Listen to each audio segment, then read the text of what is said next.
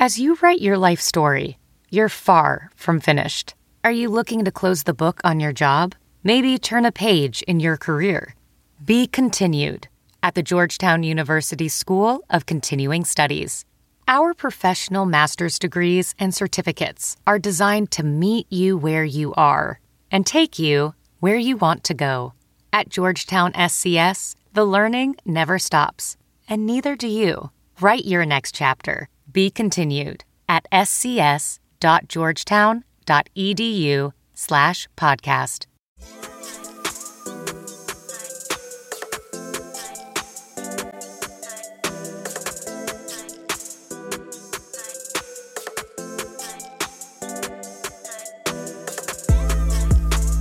It was a huge win for Washington on Sunday. Banged up with key injuries, they went into a hostile environment and came out with one of their more impressive road victories in perhaps a long, long time. And no, I'm not talking about the Washington Redskins and what they did in Seattle. I'm talking about the Wizards and what they did in Toronto on Sunday. Bradley Beal is absolutely killing it, and we're going to talk about that soon. This is the Wizards Tip-Off Podcast presented by Greenberg and Betterman Personal Injury Lawyers. I'm your host, Chase Hughes. My co-host, Chris Miller, will join me on the phone in just a moment. But first, a quick rundown of what we're going to talk about today. Bradley Beal is playing the best basketball of his career. Could he make the All-Star game? And what about Otto Porter? He's also been playing really, really well. And what does it say about him and Bradley Beal and John Wall? All three of them to take major leaps in the first year of their max contracts. Chris and I will discuss that. Is Bradley Beal the best shooting guard in the Eastern Conference? As you heard on our last episode, Paul Pierce said that. Paul Pierce also said that LeBron James should consider joining the Wizards. Does that theory make sense? It's something we've talked about on the Wizards Tip-Off Podcast before, but I want to get Chris Miller's thoughts now that Paul Pierce has put it out there on national TV, put it out there on a platform that LeBron James himself will probably take notice. I want to get to all of that with Chris Miller, but first, and now on the line is my co-host of the Wizards Tip-Off Podcast, Chris Miller. We were on the Wizards Overtime show last night and discussed a lot of different topics, including Travis Thomas's terrible taste in chips.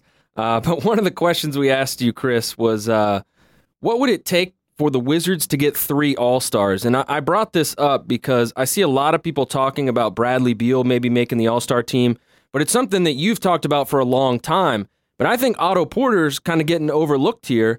And it's not easy to get 3 All-Stars. The Wizards as a franchise haven't done it since 1975. But Chris, what do you think it would require for them to accomplish that? I think top seed in the East with a really good record in the first half of the season. That would mean Scott Brooks would go to L.A. too. Yeah. But I think that's really the only way, because you look at it, I mean, the East has, in terms of guards, Kyrie, John, Kyle Lowry. You look at the 2 guards. I think Beal's got the best shot ever of having a chance to go. But then the small forward position is really difficult when you're thinking like LeBron, Giannis, DeRozan. So the positions are going to be difficult. So I think the only way that they would ever really get recognized is if they have like really the best record in the East. And that way, if they're all 3 are putting up like career numbers, that might be the only way to get them to Los Angeles. Yeah, it's really tough. On one hand, Gordon Hayward's injury technically opens the door for an Otto Porter, but small forward is just a really deep position in both conferences. But Otto Porter, there's no question this guy's improved. The Wizards saw John Wall and Bradley Beal make significant leaps in the first year of their max deals, and Otto Porter might be doing that himself. He's averaging 18 points a game, 7 rebounds a game, and over 2 steals a game. What specifically have you seen him improve beyond, just the numbers going up a little bit in almost every category? I just think his consistency game to game has been an improvement. In years past, Otto would have like a 20-point game and then would probably follow it up with a 6-point game. I just think he's been really consistent this year. And, I was talking to Carol Austin about this today when we were just talking about just how well really all 3 guys have played the year after they signed their deals. And I think that goes to their character and kind of like their makeup as people. Like, just because I got a check doesn't mean I can just slack off. I think that says a lot about John, Brad, and Otto, when they got the money, they didn't just run to the bank every 2 weeks. They're actually producing, and you give them a lot of credit for that. So I think the reason why Otto has been really good this year is just his consistency night in and night out on really both ends of the floor. And for the Wizards to be, I mean, obviously it's very early in Otto Porter's first year in this second deal, but to be 3 for 3 in that regard is pretty amazing, and definitely a lot of credit is deserved to their scouting department, their interview process, trying to determine the character of these guys before they draft them, because when you have a first overall pick or a third overall pick like Beal or Porter, that's a major, major decision. You have to do your homework, and clearly the Wizards did in this regard. Well, more times than not, front offices get criticized for the misses, but I think this organization needs to get a lot of credit for the makes. And the makes are really important because those are your 3 core pieces. And they've hit on all 3, knock on wood, right now. They're all playing at a really high level. But to take it to another level, Chase, they have to be more consistent, I think, defensively.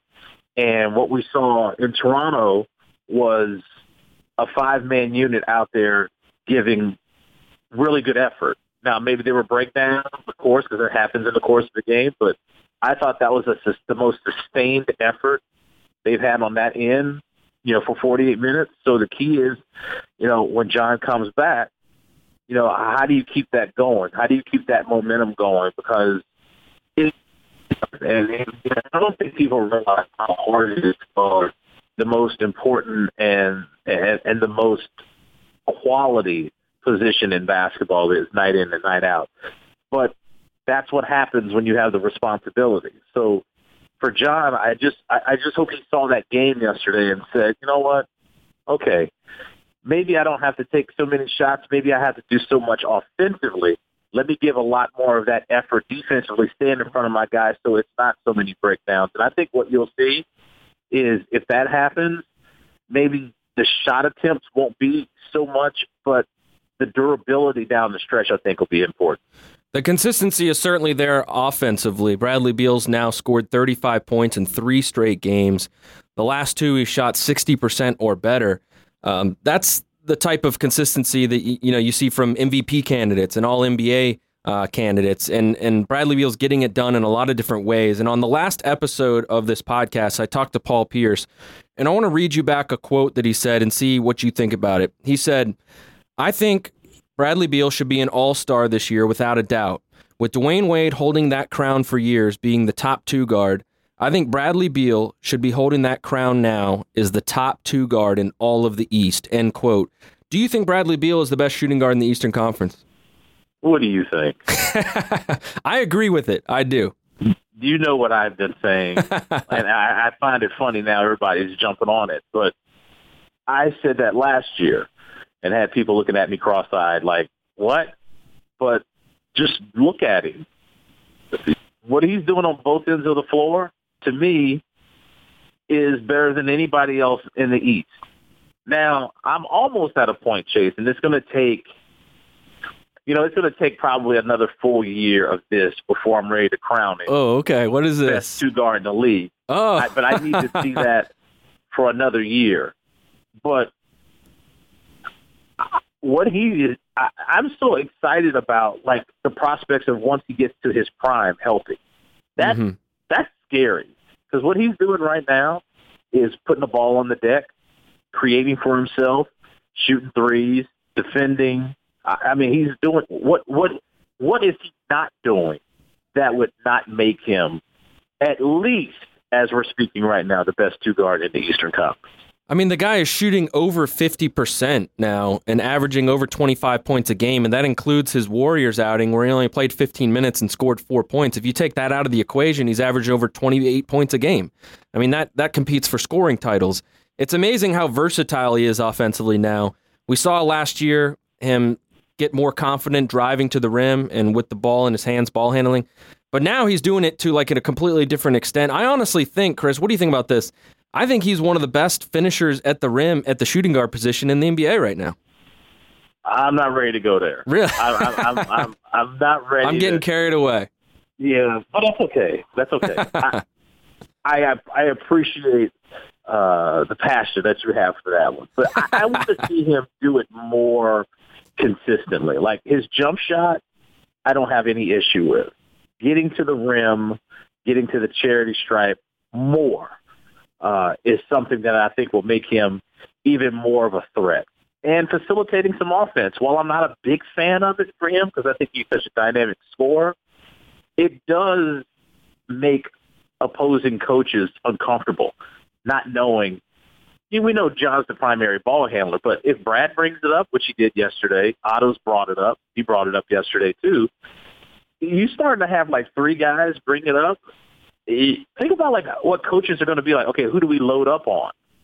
Now if you've got Brad bringing the ball up and John is on the low block that can post up a smaller guy, now John can actually initiate offense on the low block, which is swinging the ball to maybe Otto in the other corner, maybe getting Markieff to dive, Gortat maybe doing a little high-low act, Markieff on the opposite side.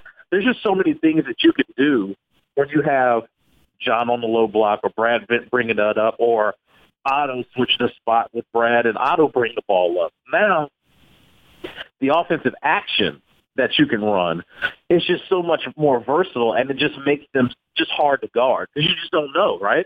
I mean, we know John's going to pick up, when they're picking up the pace and they're running transition, you want John with the ball in his hand. But if you're initiating half-court offense, which is what you're going to get in the playoffs, not knowing who's going to have the ball at the top of the key is pretty exciting to think about it. I wouldn't want to be the opposite coach trying to figure it out. Well, Chris, when it comes to Beal attacking the rim, we've already seen him go right at Draymond Green, the Defensive Player of the Year. Last night, Serge Ibaka's roaming the lane. He didn't care. I think we're going to see him this month take that to another level because he's got Hassan Whiteside in 2 games coming up. He'll see Dwight Howard, Karl Anthony Towns, and Joel Embiid all before the month is up. I tell you, I don't think Bradley Beal is going to be scared trying to attack the rim with those guys on the court, but we'll see. Going back to Paul Pierce, I got to get your thoughts on his theory on LeBron James maybe considering coming to the Washington Wizards. Basically, he made the case that he shouldn't go to the West. This is a theory you and I have discussed before on this podcast, by the way. But he said basically LeBron James, if he wants to win, shouldn't go West because he doesn't want to compete with the Warriors just to get to the NBA Finals. Look around the Eastern Conference, the Wizards with John Wall, Bradley Beal, and Otto Porter give him the best situation. Do you think it's that crazy? Because now Paul Pierce is talking about it. He's one of the best players that we've seen in a long time.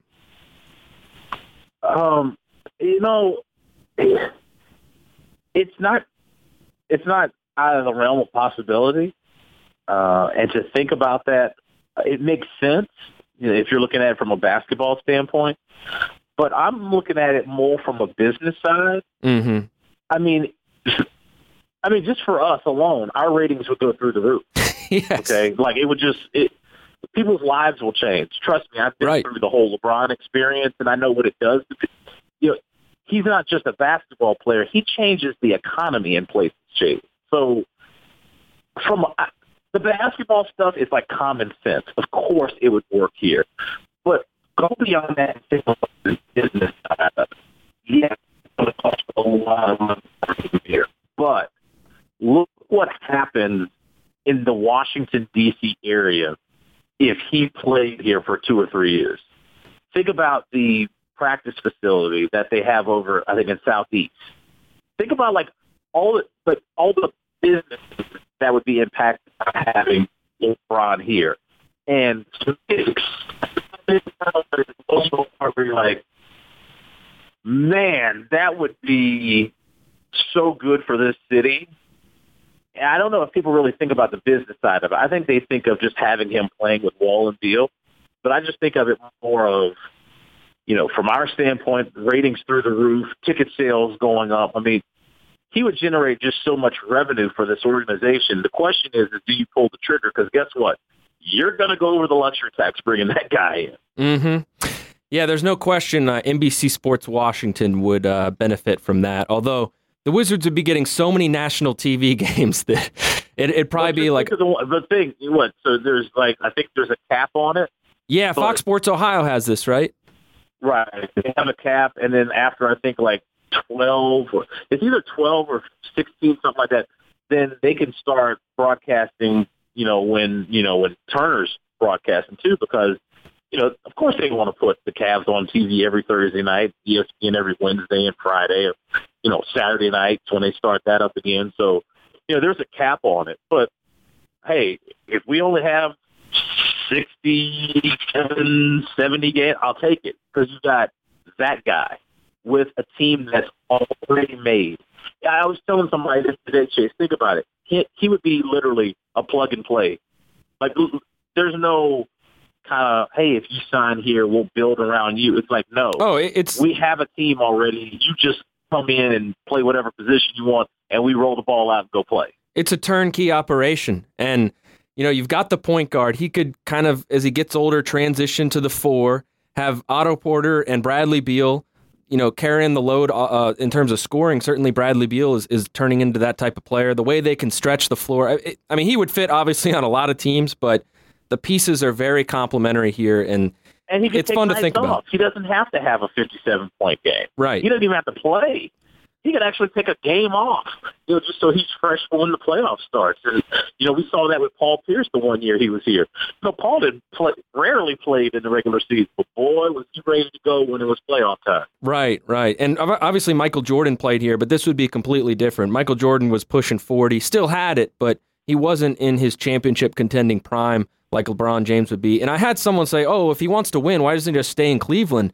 But if you took LeBron off that roster, even fully healthy with Isaiah Thomas, the Wizards have a better roster. I know that's kind of a crazy hypothetical, but... No, they do. Yeah, but they have a better roster. And Isaiah Thomas has, a bad hip, and he's on a contract year, so it sounds good. But I will say, Paul Pierce and LeBron James didn't seem to get along very well over the past few years, certainly when Paul Pierce was in Boston and Brooklyn. So I don't think he speaks for him on any level, but him throwing it out there in this level of detail is certainly going to draw LeBron's attention. And if he hasn't thought about it before, now he's heard that theory that you and I have discussed before.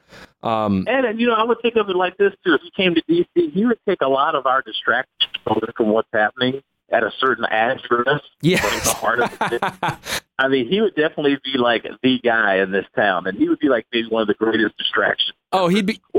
He would be the guy, and it would annoy the hell out of whoever's in that office, whenever LeBron James speaks out, because his voice would carry very well, especially in this town. His platform would reach a different level. Yeah, it's fun to talk about it, but LeBron thinks he's global. His reach is global. It's not like local. He doesn't think like that. He thinks like, from a global perspective, what place probably could help him, continue his brand. It'd be a good selling point. Listen, there are already connections here with Rich Paul and being the agent for LeBron and John. And, Kelly Oubre's actually worked out with LeBron in the summer, and the Bradley knows him. There would be, I think, a very smooth transition to this organization if that ever happens. Absolutely. And I still need to look up the article, but I remember, I think it was back before LeBron even left for Miami, but someone asked him to rank his top 5 cities in the U.S., and D.C. was on the list.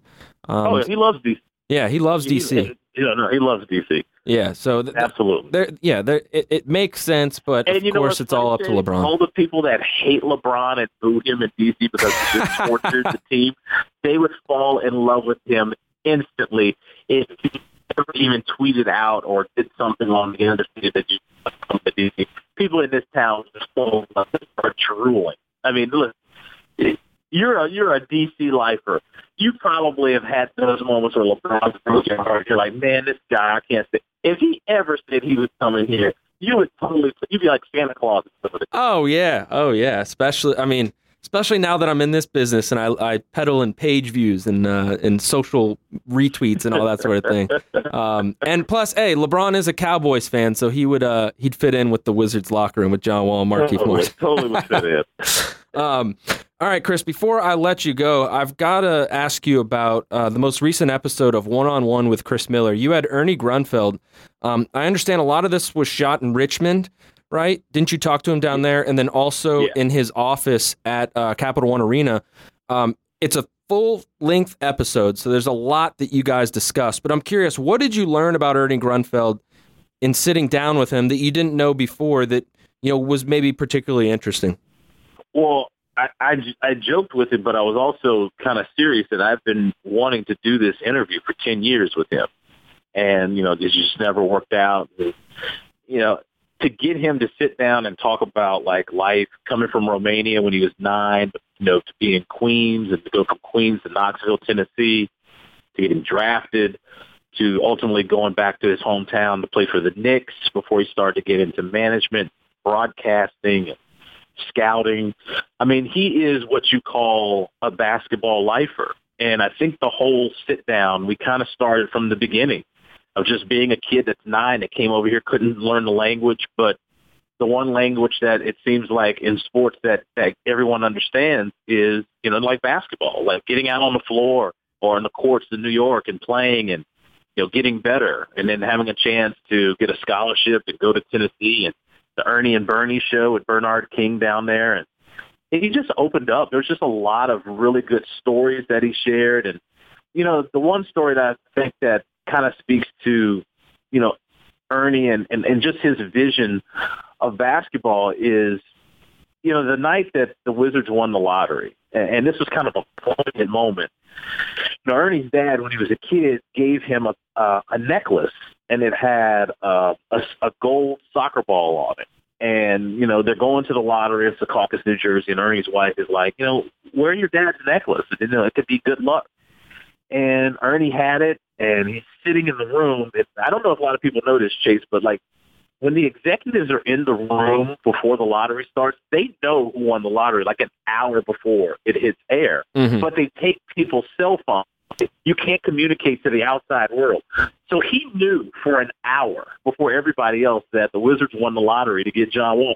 And he's like freaking out because I want to tell somebody, but you can't tell anybody. And, he just kind of shared the story of like rebuilding after the whole Gilbert situation happened with the guns, and just, his thought process on just like, that job is hard, and he gets, fans are very critical of him because of decisions that have been made. But he really talked about, his vision of how he sees a team. And, when you think about it, there's been 2 players that, since he's been in the executive, that's kind of just been a thorn in his side. And it was Michael Jordan when he was at the Knicks, and it was LeBron James when he was here with the Wizards. If you took those 2 guys out of it, he could have at least won one championship with the Knicks. And, it was just a really good story about a guy who's been in basketball for 40-plus years and just how he got to this point, being one of the longest tenured GMs in the NBA. Yeah, Ernie, obviously had some success in Milwaukee. They went to the conference finals, I think, when he was there. And then the Knicks, I think it was the year he was fired, they made the finals as the 8th seed. So it's only a matter of time with the way he's got this team on track for the Wizards to do some really cool things because he's got the track record there. I have to ask you, you mentioned Ernie and Bernie. Of course, they had a 30 for 30. How excited are you for this Ric Flair 30 for 30? Can't wait. Like, this is going to be this is the most anticipated 30 for 30 for me. I've got it taped tomorrow, 10 o'clock to watch. I mean, like, there's not one story that I don't know about Ric Flair, but just I'm still going to sit here and watch because he has been such a huge influence. And people laugh when I say it, but he's been like a real influence in my life on just like style and talking. And he's the man to me. And like, he was on death's doorstep, a couple of weeks ago. He was like, they only gave him a 20% chance to live. And I was just like, that would be the one that would really that would devastate me, So it's good to see that Nate is back and he's wooing. Woo!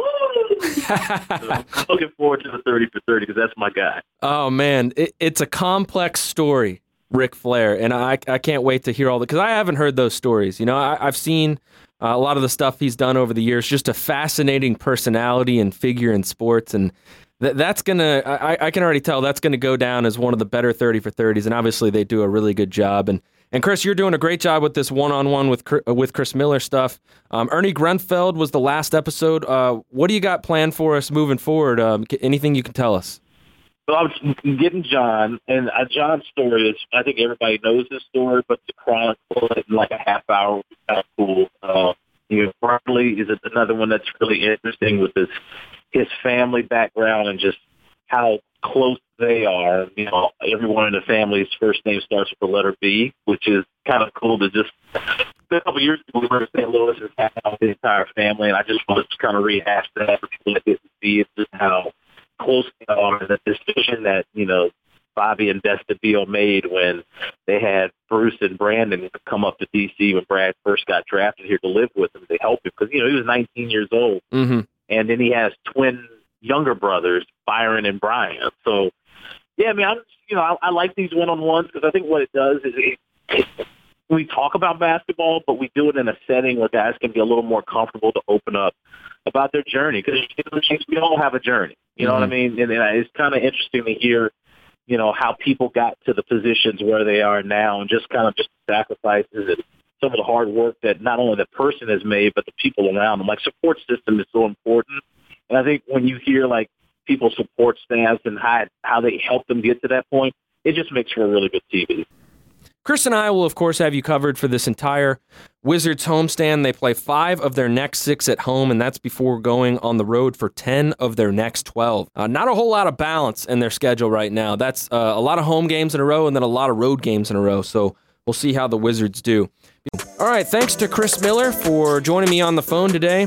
And as always, thanks to you for listening to the Wizards Tip-Off Podcast.